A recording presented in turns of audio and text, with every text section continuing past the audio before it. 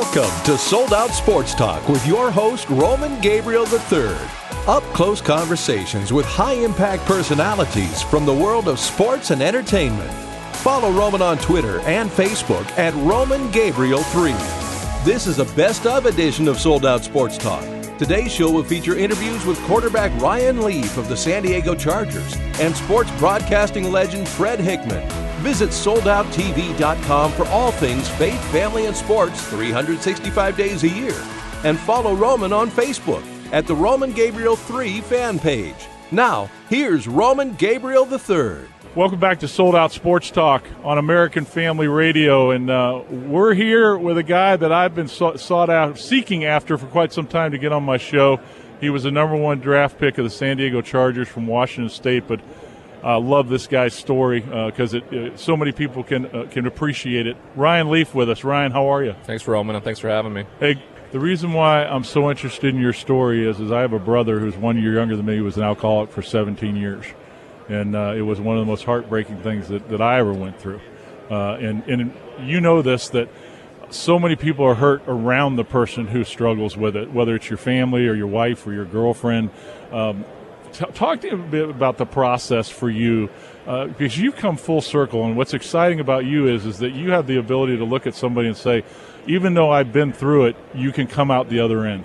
Yeah, and I think that's the reason why we're so public about my struggles, because when we do this, it has nothing to do with me personally. This has everything to do with the listener who still struggles or is in a place where I was, 6 years ago.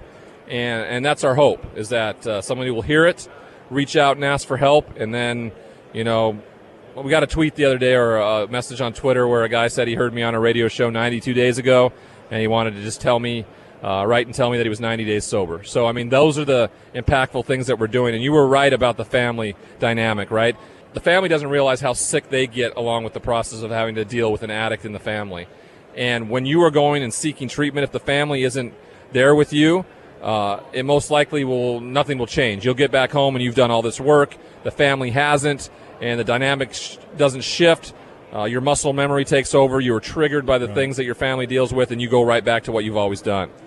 I do a drug and alcohol education in public schools, and it's an abstinence program. And the numbers are that 28% of junior high students are going to try alcohol for the first time. And one of the things that I see is many of these kids, it's not their fault. They come from homes where they go home and mom and dad are alcoholics, right, or drug addicts. And they're looking for an out. They're looking to break the chain. And I say chain because that's exactly what it is. My family, with my wife and I, our 12 and 14-year-olds, we took all the alcohol out of our house. I'd seen what it had done with my brother and other members of my family. Right. So when we took it out of there, we were telling them, hey, it isn't just what we say. We're doing it. Yeah. And my daughter's never had a drink in her life, and my son doesn't drink. And it really was a positive thing for me and my wife, because what we saw is that kids are going to mimic what they see at home.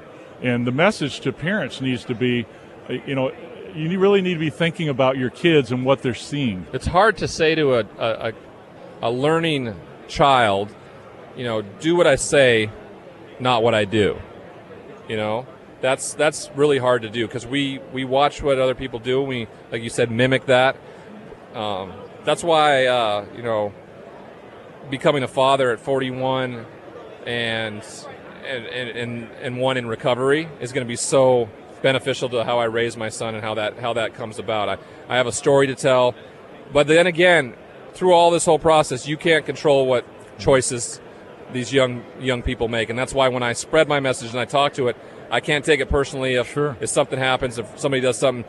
My job is to spread the message, talk about it, raise awareness, and what people do with that message is entirely up to them. Ryan Leaf is with us, former number one draft pick of the San Diego Chargers. And Ryan, when did it start for you? When did the alcohol problem begin for you? Alcohol was never really the issue. It was truly Vicodin. It was the opiate painkiller. It was the opiate painkiller that I was given through all my surgeries while I was playing football.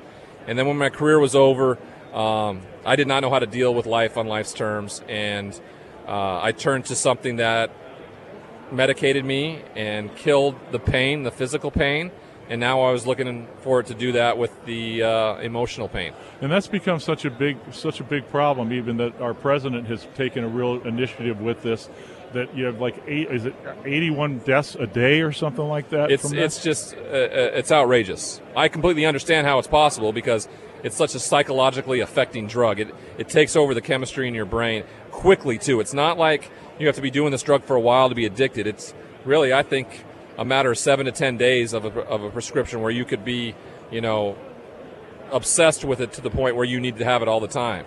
And for those of us who, it changed our chemistry and made us feel better, or in my case, not feel anything, not feel the failure, the depression, all of these things, it can be everlasting, but it runs out. You have to get to a point where you have to make a change, or otherwise it's just going to consume you. You know what it's like to make decisions and to be intentional about your life. Is it hard to be recovered from this in terms of continuing to do it? The recovery, yes, you have to be intervened with. You can't do it on your own. It's just, and so I had to be intervened with. The substance has been out of my system for a long time now, but those behaviors that I exhibited for years before I ever took a drug, those are in my life, and I behaved that way for so long, and so when they rear their ugly head again, I have to be shown from people I've surrounded myself with who hold me accountable, and not get defensive when I am told about it, like, hey, you're acting out, your ego is a part of this, or are you exaggerating that story at all? Because those are the behaviors I exhibited while under the influence as well before. Well, the good news for you and me is coming from an athletic background, accountability is something that you're used to, or at least that you have to do, right? It's weird. For being an athlete that made it to such an elite level, the word accountability, sometimes when you're an elite athlete, you are never accountable to anybody or anything because you were given everything and told yes about everything. So the idea of accountability for me really changed after this. When I was able to walk by a mirror, especially while I was in prison, and look at myself in the mirror and say, you are here because of what you did, nobody else. And the consequences are yours, and what was your part in all of this? So taking responsibility. Yes. A lot of kids today, the accountability thing, they just don't learn it. It's just kind of out the window. Everybody just goes with, well, whatever you think's right is right, and whatever I think is right is right. Right. So as you're involved with Transcend, I see the hat you're wearing, the recovery community. Tell me about Transcend and what you guys do. Well, yeah, we're a recovery community that's based in Los Angeles, Houston, and New York, and we're sober living environments for people who are dealing with substance abuse and mental health issues. And I'm lucky enough to be the program ambassador for that. So I get to travel around the country, do these types of things, try to help people with those issues, and get them into treatment, or simply just be a sounding board for them if they need to ask for help or talk about it. And for our listening audience, this is everybody's affected by this. If you just had a pain and you went to the doctor and they gave you a Vicodin or a strong medicine, bottom line is, what is it for you that makes this so special now in terms of having the opportunity to travel and to help others? And more importantly, for someone's out there listening to us, Ryan, who has the problem, what would you tell them? Well, for me, it's about service, right? So, this isn't self-serving in any way. No. I'm not, trying to gain anything from this, or I'm just trying to help somebody who is maybe in the same position I was. And I know how miserable I was and how I, at times, didn't even want to be here. Be alive, and I know there are other people who are dealing with that on a daily basis, and if we can be an outlet for that, then I want to take on that responsibility, and that's why we're so public about it. Wow. Ryan Leaf with us from Transcend Recovery Community, and if we want information about Transcend, where do they go? TranscendRecoveryCommunity.com.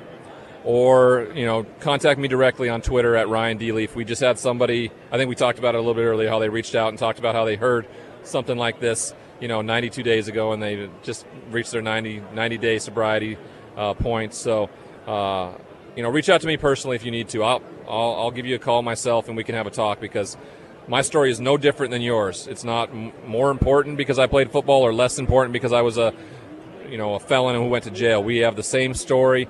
And your stories can be just as impactful to me as mine do yours. Tell me one thing before I let you go. You're so closely tied to Peyton Manning, obviously, for a lot of reasons. What's your relationship with Peyton now? It's friendly. We text each other from time to time. Recently, when he was getting his jersey retired and the bronze statue outside of Lucas Oil. I texted him and told him congratulations, well deserved, and then I threw in a quick snapshot of my 2-week-old baby boy at the time and said, by the way, my day was still better. And he sent back a text that said, I agree. So he understands what's important. He has children himself. So I'm really proud of him and what he's been able to accomplish. And, it's to be considered, at a time the equivalent of Peyton Manning, who may be arguably the best to have ever played. That's a pretty neat thing. And now that I know what's important in life, I can look back and say that's pretty darn cool. Here's a question I know you probably have thought about. If this didn't happen to you, where do you think Ryan Leaf would have been as a quarterback 10 years into the league? Probably be a 41-year-old with some Super Bowl rings. That's a good way to put it. Is that right? Yeah. You know yourself what you used to be. There's some self-awareness there. So tell me real quickly about your family life. You said you had your first child. And how's that impacted your life? Well, it just immediately shows you the selfless nature of how you're going to have to live the rest of your life. Everything I do, any money I earn is for him.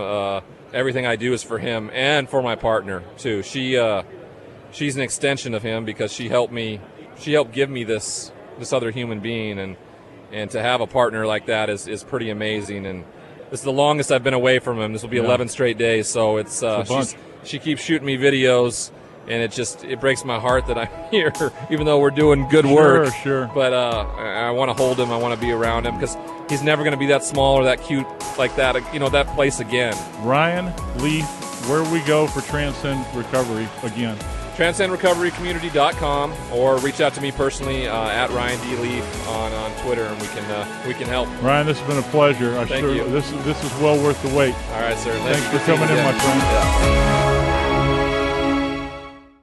Yeah. You're listening to a best-of edition of Sold Out Sports Talk with Roman Gabriel III. In this segment, Roman talks with veteran sports broadcaster Fred Hickman. Visit soldouttv.com for all things faith, family, and sports.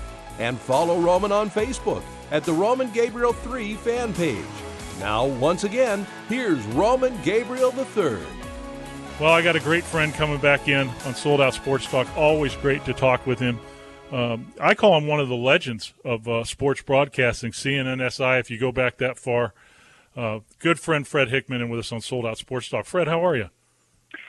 Always good to talk to the original RG3. I'm doing fine. Thank you. I find out that now you're anchoring the news in Baton Rouge at WBLA, the NBC affiliate. Now that's got to be fun for you, right? Something, a little big change, it sounds like. Yeah, it's kind of a little reinvention. When you've been doing this as long as I have, and you've been around a long time as well, you're always looking for a challenge. I'm not, at my age, I'm 61. Which is young. A young 61.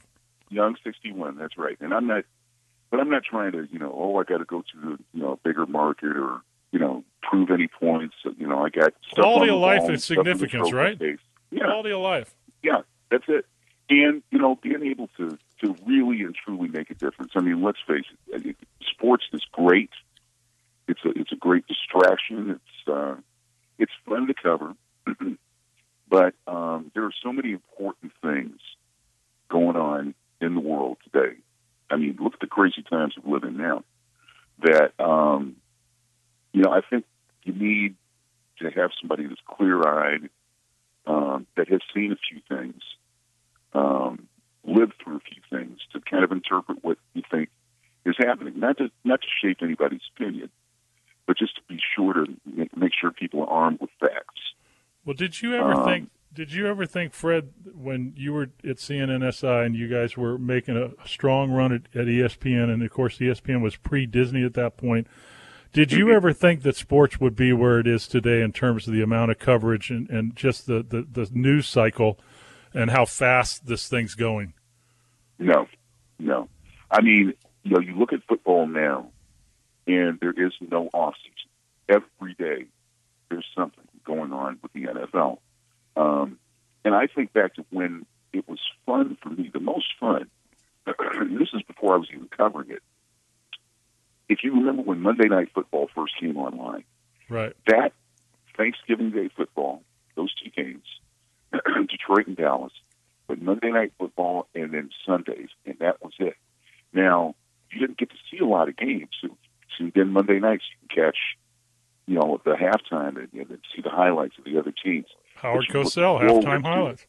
Yes, and you look forward to it. George Michael's Sports Machine, Sunday nights.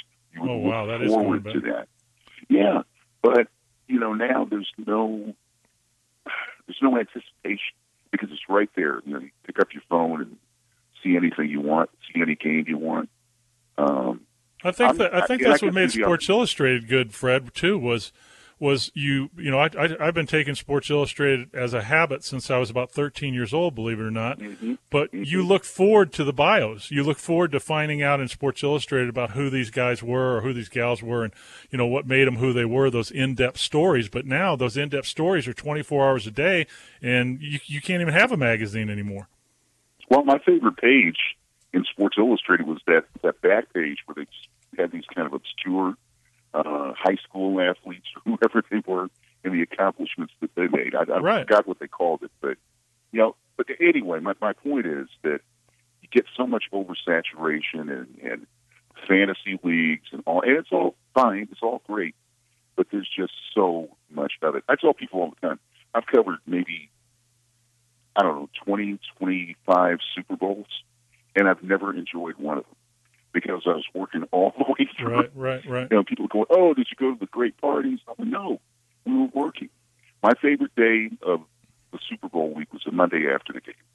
Right. I would always take that day off and go to dinner or something, let everybody else slug it out at the airport, and then I would leave Tuesday. Well, I always tell this story when you talk about technology. My first Super Bowl, and I'm on 26 coming up this year. Was 1994 in Phoenix. Was the Cowboys and the Steelers, and at the time I was working with a tape recorder, getting interviews, just straight up tape recorder, putting it in their face and and talking.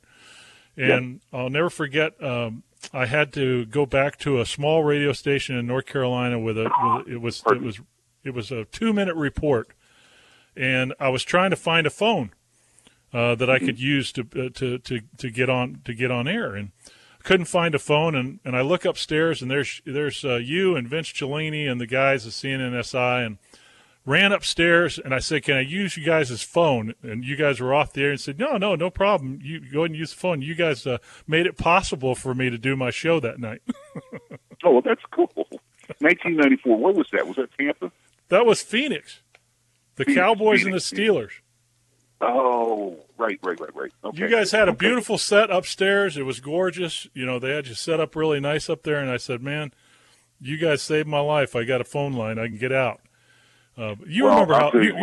Yeah. No, go ahead. I'm sorry. No. I was going to say, you remember how it was. It was so rudimentary. Oh yeah, and not only that, but we, the guys at ESPN and our fellows, we worked together. I mean, we would cover boxing, in Vegas, and so we would work together on who would take the winner first. And we'd say, "Oh, hey, listen, you guys went first last time. We'll go first this time." And you trade off. They'd run out of videotape. We'd lend them some of ours, and vice versa. I mean, of course, those days are long gone, but we were competitive, but we still wanted each other to succeed. And that of course has changed now. And Twitter drives me crazy. It drives me nuts. I'm telling you, I tell people this story all the time. I was at when I was sports director in New Orleans. I go to a Saints game, and I'm sitting up in the press box, and I have a pregame show that I had to do, and then a postgame show that I had to tape for that night right after the game. And everybody there is tweeting, all the reporters, especially all the young guys. They're tweeting every play, tweet. And I'm like, why? What's the point? Don't you watch the game? Better finger dexterity, quicker. Yeah, I guess. But I don't know. Everybody wants to be first now, and I'm with Fred Hickman of WBLA. He's an NBC affiliate, doing straight up newscasts. There, a little change up from all the sports that he's done in his life. And Fred, I was going to say, our program's about faith, family, and sports. And I was going to ask you, somebody asked me the other day, they said, who were the Christian athletes that you first looked up to and how far back? And I said, well, when I was in college as a junior, Roger Staubach and Steve Barkowski were really the first two football players that I ever heard talk about God in any way, shape, or form.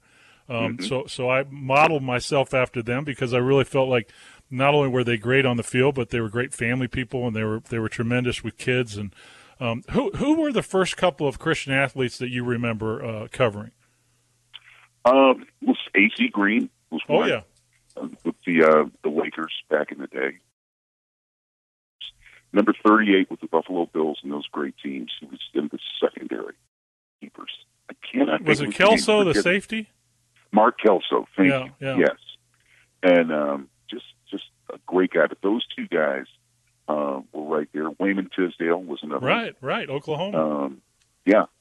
But and Kelso, of course, AC Green was way ahead of his time. I mean, living in Hollywood with the Lakers, and then about sexual abstinence. And in fact, Fred, I was with him last summer. He still does his basketball camp in Orange County, and he was at a high school out there, and we went out there to see him, and he's still doing his thing, man. He was awesome. Well, and give yourself some credit too, because you're cutting edge. You're the first one I know of who's put God first in sports, in the media, and a lot of us really appreciate that. We really, really do. Because it's that's the whole thing nowadays. I mean, I've seen since transitioning to news, we've had you talk about dirty pool. I mean, Louisiana politics, it doesn't get any worse than that. So politics is worse in your estimation when it comes to the dirty play? Oh my gosh, yes. I mean, there are no rules once those gloves come off. Wow. And then there's that, and then there's such division.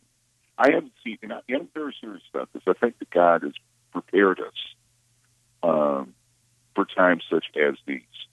I have never seen more chaos and more just, tugging and struggling between people, especially in our country. Well, this is going to make us sound old, Fred. But you probably talked to your wife about this. But my wife and I were talking the other day, and she always looks at me, and she whenever she sees my 3-year-old grandson, grab the phone and know more about a phone than she does.